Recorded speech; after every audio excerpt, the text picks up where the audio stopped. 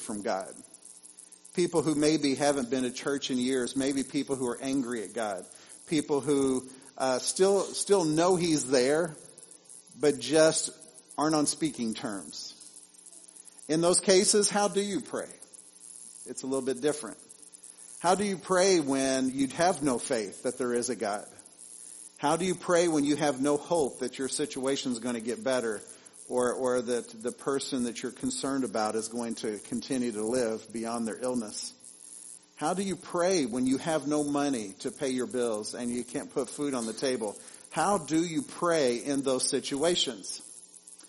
And even when you become a Christian, or you're starting to go to church and you're starting to dig into and explore the various facets of what it means to be a believer, you might find yourself really questioning, well, I understand that there's a God, and I understand that I'm a sinner and that I need His help in this world, but I still don't know how that happens. I don't know how that works. And naturally, I could spend a lot of time. I told Paige when I got home last night from studying that I found about 43 Bible verses that I really wanted to incorporate today. But I knew that we'd be here way too long if that was the case. Only 2 songs? Well, the problem is that with every Bible verse, you want to reflect on it a little bit. So it's not just, okay, we're going to read 43 Bible verses and send you home. It's like, okay, now after this one, let me tell you what that one means and how that one applies. But I want to make a couple things very clear before we get into this, because this is how it starts right there in verse, I don't have my glasses on, verse 9. This is how you should pray. Remember, this is what the disciples asked. How do we pray? Teach us how to pray. And so this is what he says. This is how it needs to be done. Now again, as a side note, a lot of faith groups have taken this to believe that this is the actual prayer that you must pray. And every week in their worship services, they will regurgitate this because they believe this is what Jesus instructed. This is how you should pray, and they recite these words. I'm not bashing that. I'm just saying that's fine for them, but I don't think that's really the intent of what Jesus had in mind. I think the background information to this, the attitude behind this, the expectation is what guides this particular prayer. Now understand that in Revelation 5:8 and in Revelation 8:3, the 2 verses kind of go together really well. It's an interesting concept. It actually says this, that God values your prayers so much.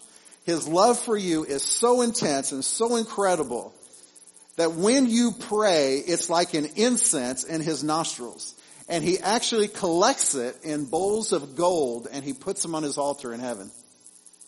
That's how He values your prayers. All right. Now, immediately to me, I start thinking about this. Okay, God really does love my prayers. He values them. They're an aromatic aroma to Him, or aromatic blessing, whatever. And then I start thinking, is it every prayer that I pray that is a pleasing aroma to Him?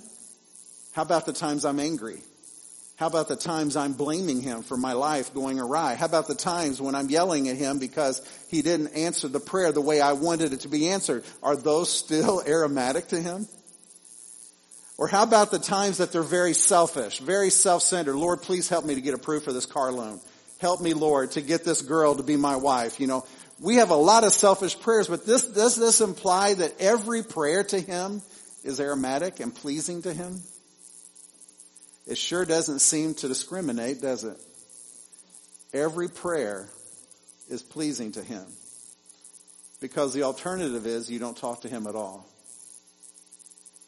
We also need to understand what Romans 8:26 and 27 says. This is a really neat passage. Romans 8:26 and 27. I have it printed out here, but I just want to read it to you out of here so you know I'm not making it up. Wrong page again. So in 26 and 27, in the same way, the Spirit helps us in our weakness. We do not know what we ought to pray for, but the Spirit Himself intercedes for us with groans that words cannot express. And He who searches our hearts knows the mind of the Spirit, because the Spirit intercedes for the saints in accordance with God's will. Bless you. So God knows us. He knows our intimate details. He knows our hearts. He knows everything there is to know about us. He knows that the Holy Spirit can assist us in this process. He's given us the Comforter. You know, when Jesus left, I will send a Comforter for you that will help you in this process. So the Comforter is here among us. And when we pray, the Comforter comes inside of us and intercedes for us. And even if you don't know what to pray for or how to pray or in the right spirit or right attitude, let the Holy Spirit do it for you. Because it will do a search through your heart and your mind, and it will communicate back to the Father exactly what's going on with you. There is no prayer that we've ever prayed that has caught God off guard to where he would say, oh, I did not know that. There's never been a time in heaven where God says, oh, I'll bet you didn't mean to say that.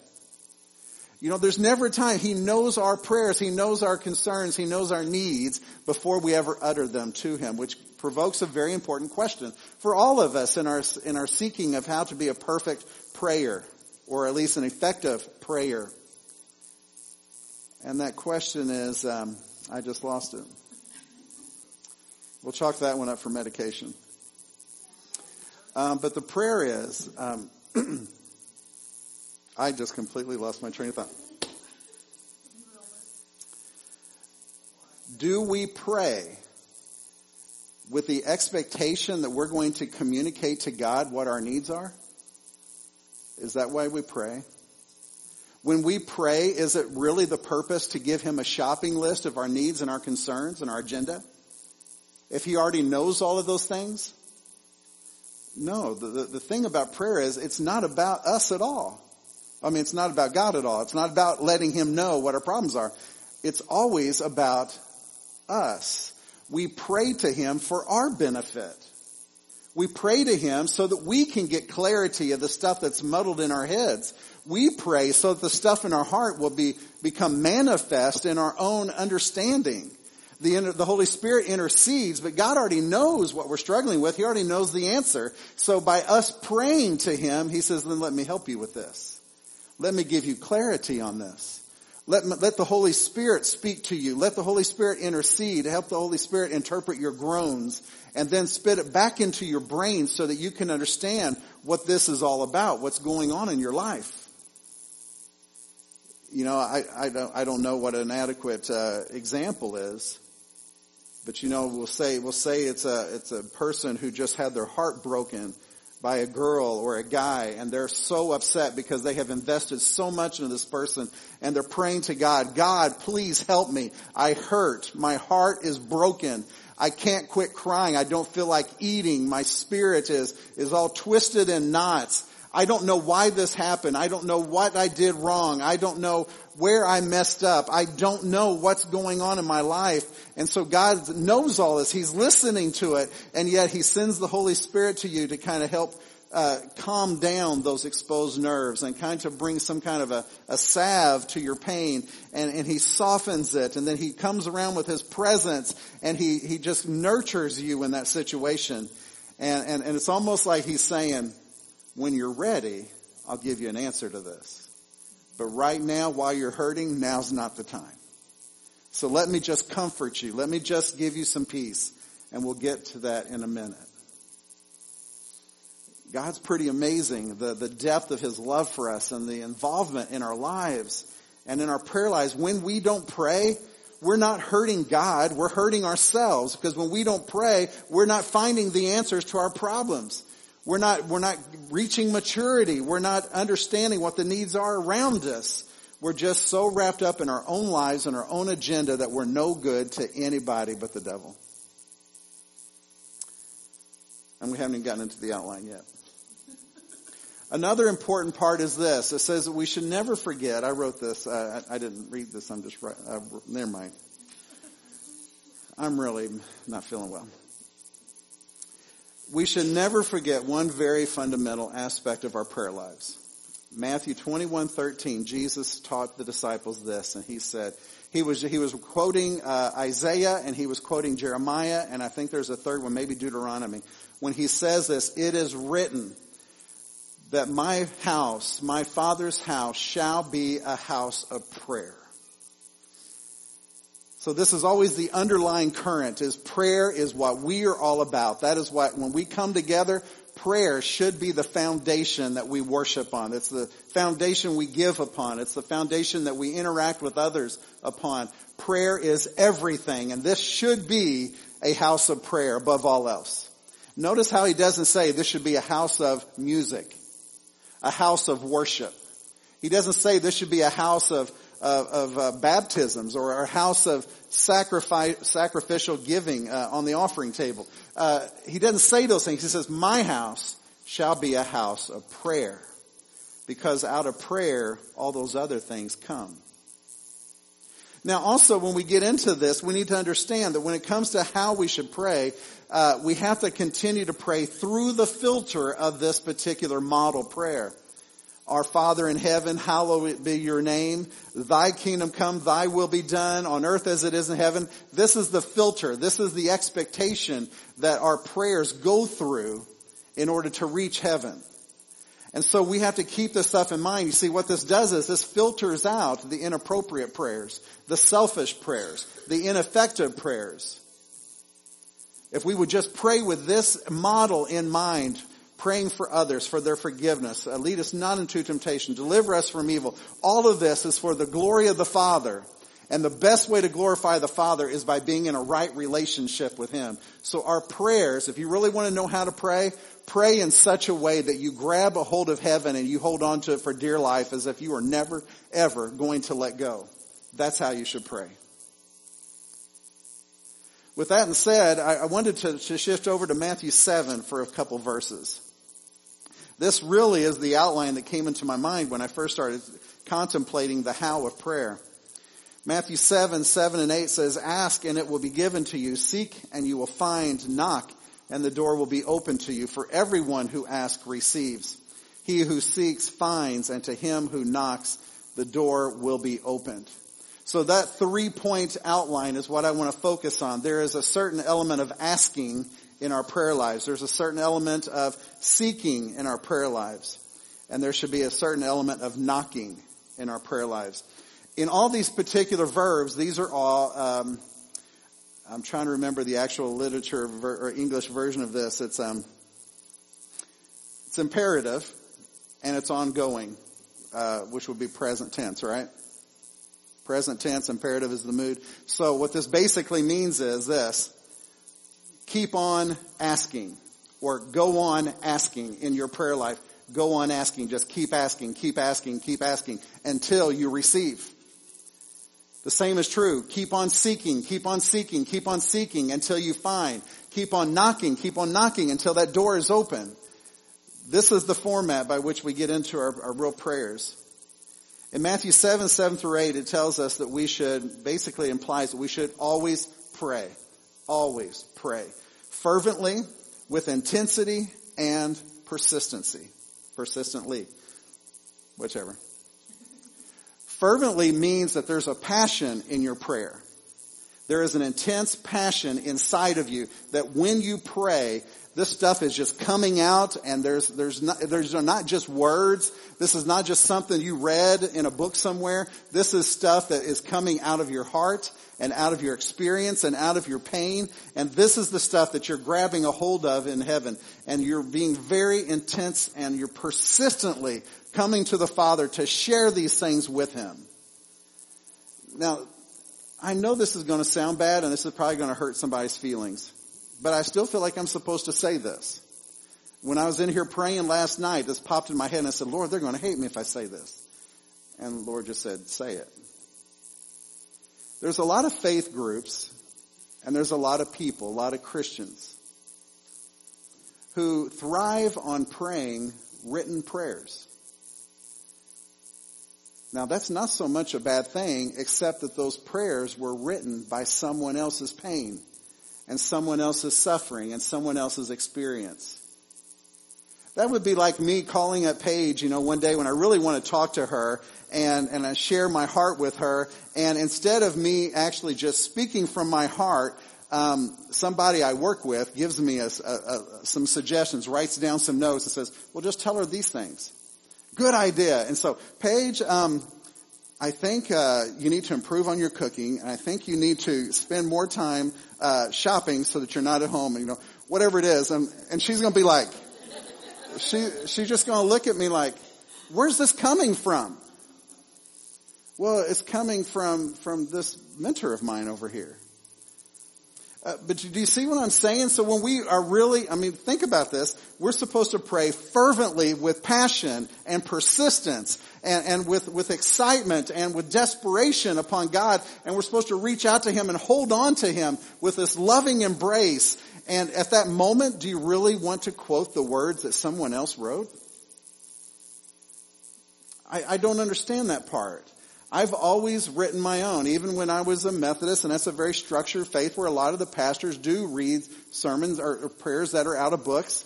And I've done it before, but it just didn't connect with me. And so I would just write my own. And there's been times that, when I journal, I write my own prayers a lot of times. Some of you say, well, I'm trying to journal, but I really don't know what to journal. Journal some prayers. Just honor God and just pour out your heart to Him in a prayer. Write it down. 1 Thessalonians 5:17 says, always keep on praying. Luke 18:1 says, do not give up when you pray. Do not give up. So this puts it into perspective here. What if you have a spouse or child or someone who doesn't go to church? They're not living the life that you want them to live, and you've been praying for them for 10, 15, maybe even 20 years. What should you do then? You keep praying. You don't stop. You just don't stop. The persistence component is very important because it conveys how relevant something is to you, or how important it is to you. There have been times, I remember this one time Jordan was real little and we were at a parade, just she and I. No one else in family could go. It was just she and I. We're sitting it was a Christmas parade. So we're sitting on the side of the street. We're freezing cold. And somebody walks by with some balloons of E.T. or something. I don't remember what the character was. Maybe it was the Grinch. But she says, real quietly, she said, Daddy, can I have one of those? And I said, no, I don't think so, honey. And she says, okay. And she never mentioned it again. Did she really, really want it? I don't think so. She didn't. She gave up on it pretty quickly. But if she were to say, Daddy, those are so impressive. I really want one. Dad, those are so cool. I really, really wish I could have one. I'll make a deal with you, something like that. No deals. She just said, okay. But we pray, okay, so we'll say, okay, everybody pray for my ankle and because it hurts so bad. And so you all pray, and then, I'm not bashing anybody, I'm just saying, you never pray for it again. Does that really mean that you wanted it to happen? Did you really, really want it to get fixed? I'm just using that as an example.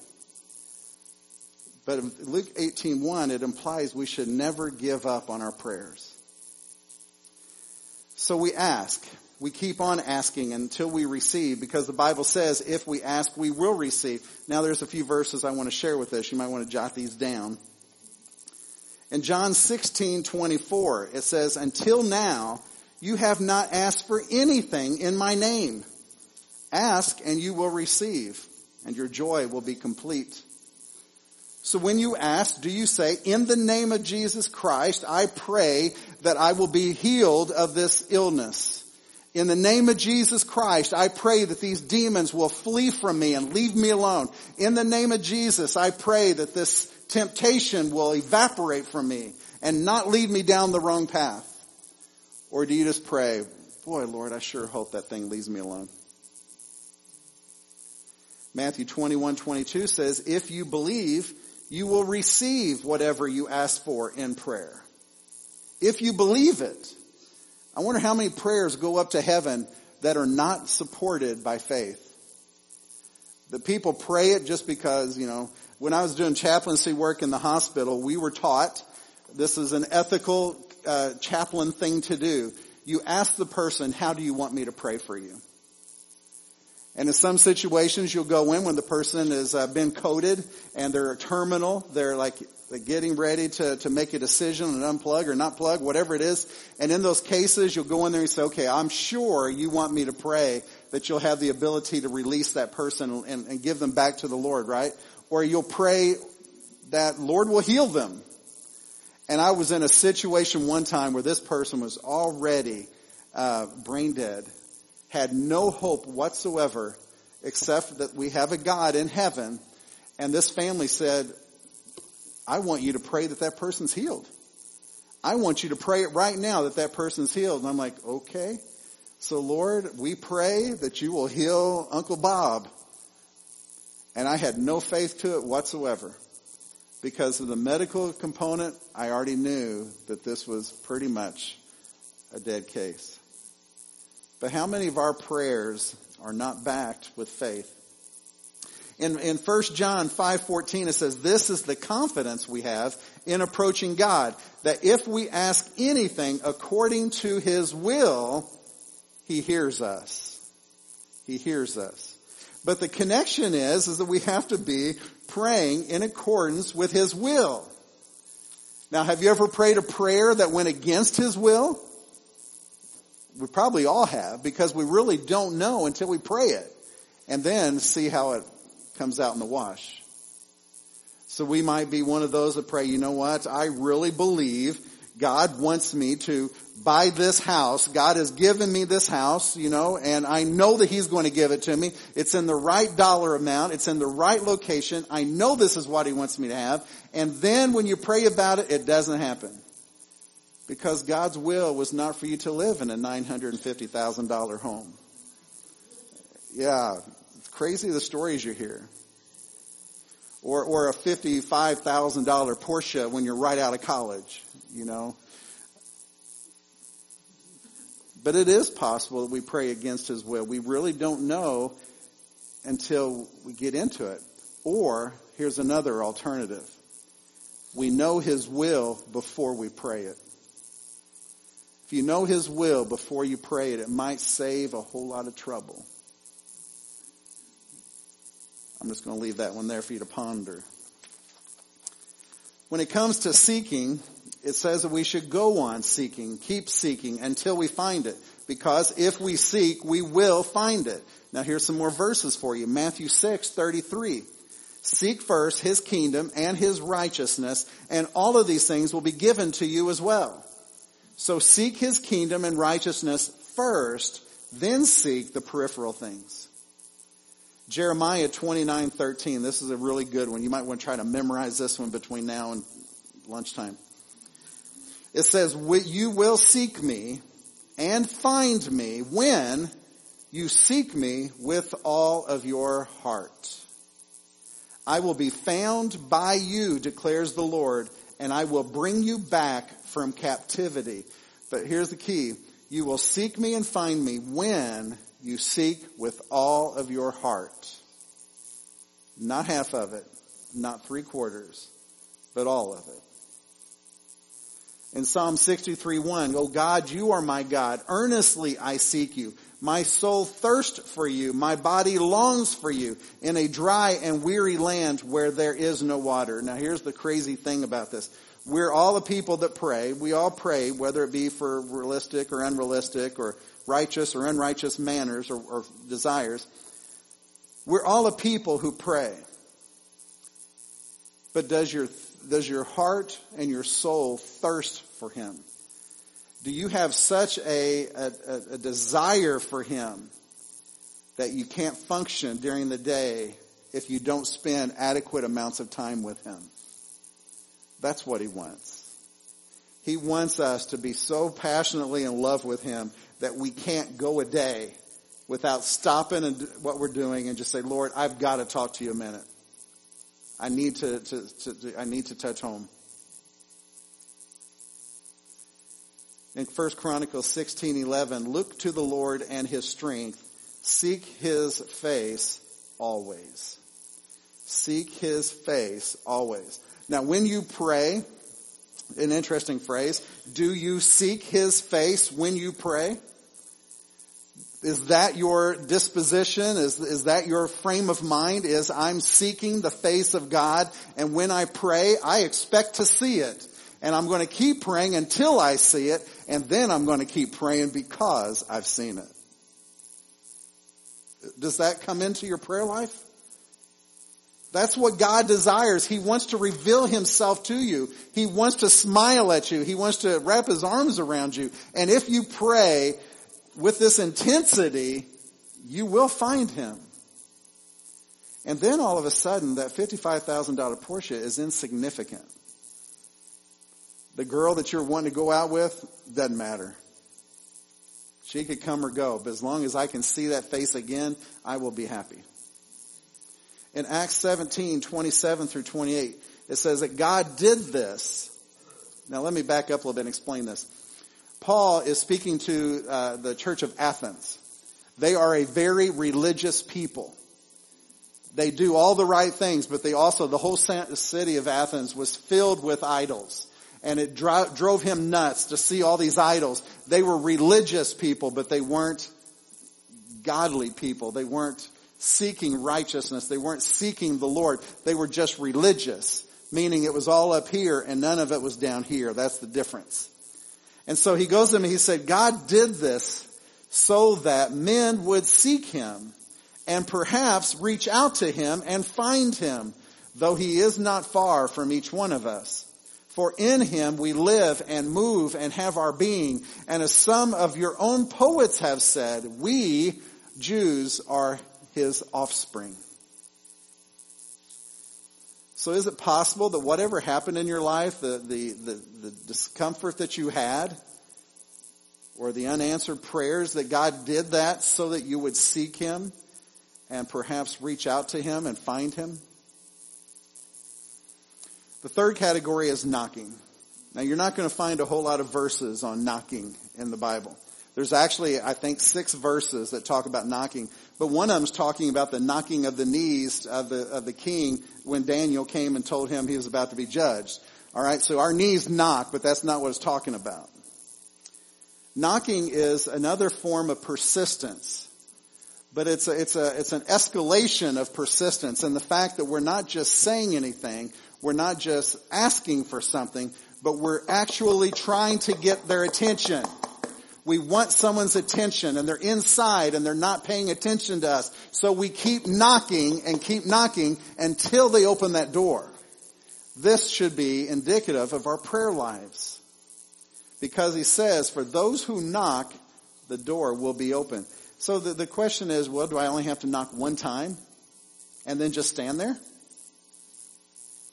Have you ever done that before? Have you ever been to somebody's house and you're like, well, I know they're here. So you knock one time and you're just like standing there waiting. Or this is even better. You push the doorbell and you don't know if it rang or not because it could be broken. And so you just like keep hitting the doorbell. No, eventually when you really want their attention, you're going to start knocking. And if you know they're there and they're not coming to the door, then you're going to start thinking something happened. And so you're going to start knocking more feverishly. Knocking is a way of getting someone's attention. The point here is that if you feel God isn't listening to your prayers, if you feel like he isn't taking your prayers seriously, he's not answering in the way that you want, then the scripture says you need to keep knocking.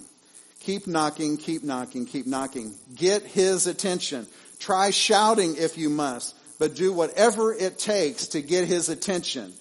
Because in that frame of action, in that participation, you're showing God just how important this is to you. But to knock one time, now I always used to be a door-to-door salesman too. You go up and you knock one time and you hope that nobody sees you. Because I really don't have time to spend with you. I want to go out and have dinner somewhere. So I really don't want you to answer, so I'm just going to barely talk. And then I say, I tried knocking. You'll tell your boss, I tried. I stood there for 5 minutes knocking on the door and nobody ever answered. I'm just revealing my own sins. I'm sure you all have never done that. Elijah, when he was on Mount Carmel, he kept knocking. In chapter 18, verse 37 of 1 Kings, it says that he was on Mount Carmel getting ready to call down the fire from heaven to consume his sacrifice in opposition to the Baal and the Asherah prophets. And he said this, answer me, O Lord, answer me, so these people will know you, O Lord our God, and that you are turning their hearts back again. But I like that, the emphatic, answer me, God, answer me. That's somebody who's knocking on the door, and God showed up. Samuel, on behalf of Israel, 1 Samuel chapter 7, verses 8 and 9, the people said to Samuel the prophet, he was their spiritual leader, do not stop crying out to the Lord for us in our behalf, that he may rescue us from the hand of the Philistines. So Samuel cried out to the Lord on Israel's behalf without ceasing. He kept crying out, kept crying out, kept crying out until he got his answer from the Lord. And the Lord answered him, is what it says. And then one more. And then I can rest. You can rest. In Ezra chapter 8, verse 23, Ezra was called to rebuild the temple in Jerusalem. Nehemiah was called to rebuild the temple walls, or the walls of the city. And in Ezra chapter 8, 23, it says this, so we fasted and petitioned our God about this, and he answered our prayer. If you're not real sure about how you should go about fasting, or how you should go about knocking on the door, rather, try fasting. The purpose of fasting, what it does is it puts your prayer on steroids. It makes your prayers a little bit more emphatic. It shows God a little that your heart is attached to this. This is not an idle request. This is a passionate desire. And so by fasting, you're basically saying, God, I'm willing to do whatever it takes to convince you that this needs to happen. And then it says that he petitioned God over and over and over without ceasing. He fasted and he petitioned. He put his request before God. He just kept reminding God, this is what we need, this is what we need, this is what we need. And I'm going to keep fasting until you answer this. So how should we pray? I would say just pray with all of your heart, soul, mind, and strength. I would say pray persistently without ceasing. I would say pray fervently with passion. I would say pray with integrity and humility, because God does not like the proud. Don't go into a prayer meeting telling God what he has to do for you, because he'll just turn his back on you. Now, I have a list in my Bible of 10 different ways you can get God to turn his back on you. We don't necessarily have time for that today. I'll save that till another time. But the fact is that we are a people that by our prayers have the ability to grab hold of God's hand, bring him down into this community among us, and truly affect the people that live around us. We have that ability. That power is within us. We have permission and an invitation to come whenever we want. And God is waiting for us so that he can answer that prayer. Let's pray. Gracious Father, I repent that sometimes my prayers are not fervent. Sometimes they're not persistent. Sometimes they're idle. Sometimes they're just out of duty. And Father, I know that there's probably others that can relate to that. But we pray that your grace will fall upon all of us, that you will forgive us of our sin, of our weak faith, of our idleness, that you'll forgive us of the times that we didn't trust you with our prayers, or the times we just didn't have our hearts in the right place. But we pray that you'll keep being patient with us, and you'll keep teaching us and keep training us and keep answering our prayers just by being there and letting us see your face, letting us feel your presence, letting us know your will, and letting us understand your scriptures, Lord. That's all we ask today. Please hear our prayers. And Lord, I pray that these prayers will never cease. In Christ we ask. Amen. We're going to